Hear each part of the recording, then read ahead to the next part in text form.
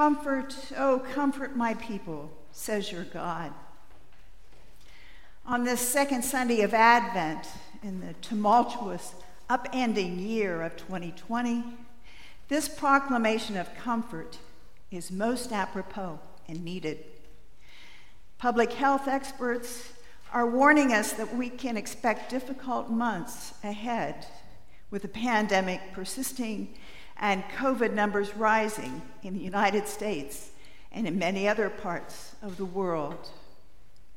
Thanks to the heroic efforts of scientists, there are effective vaccines in the works, but it will still take some time before they are widely available. In the meantime, people are suffering from fatigue, fear, and loneliness. Comfort, oh, comfort my people. These are God's ancient words to his people in exile, spoken through the prophet Isaiah in the 6th century BC. But the relevance and timeliness of these words are not lost on us. Every direction we look today, we see people in discomfort, lives in exile, and a world in turmoil. God's words ring true in every age, place, and life because exile happens in every age, place, and life.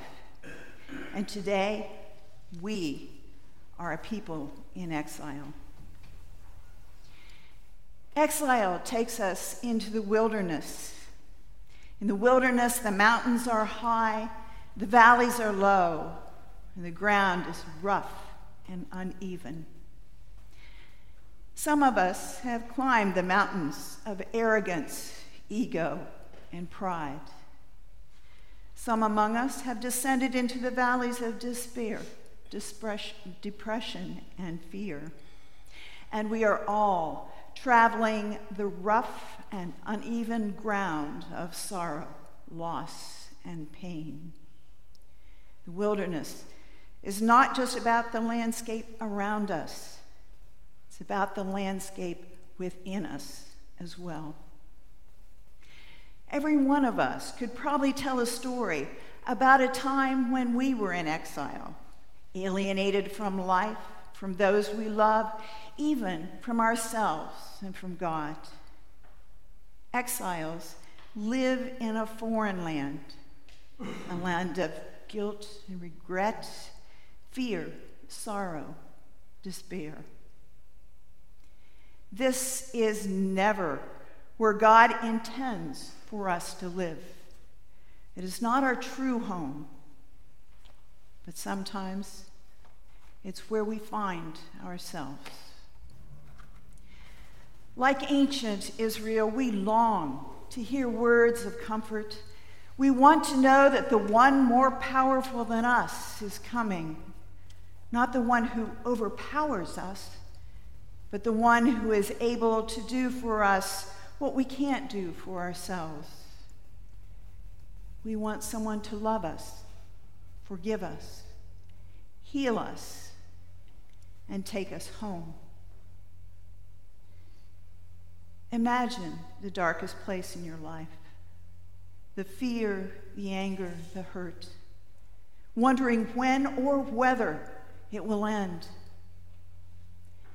Exile, alienation, the wilderness.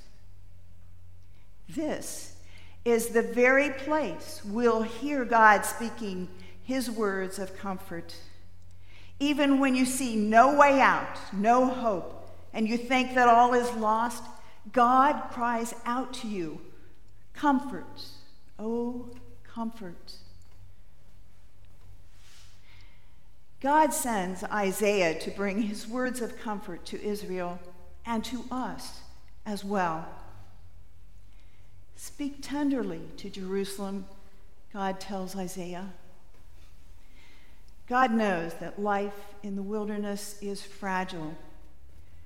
This is not the time or place for condemnation, judgment, or ridicule. Sometimes exiles are holding on only by a thread. They need words of comfort, encouragement, and hope. Isaiah is to speak softly, gently to their hearts. He is to call them home. God's promise is that the mountains will be made low, the valleys will be lifted up, and the rough and uneven ground will become a plain. The way will be prepared. And this, by the way, is not so that we can get out, but so that God, in the person of Jesus Christ, can get in.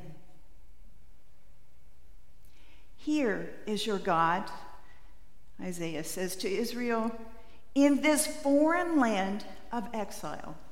Here is your God. God comes to us in the worst places imaginable. God's words of comfort come to us in our exile.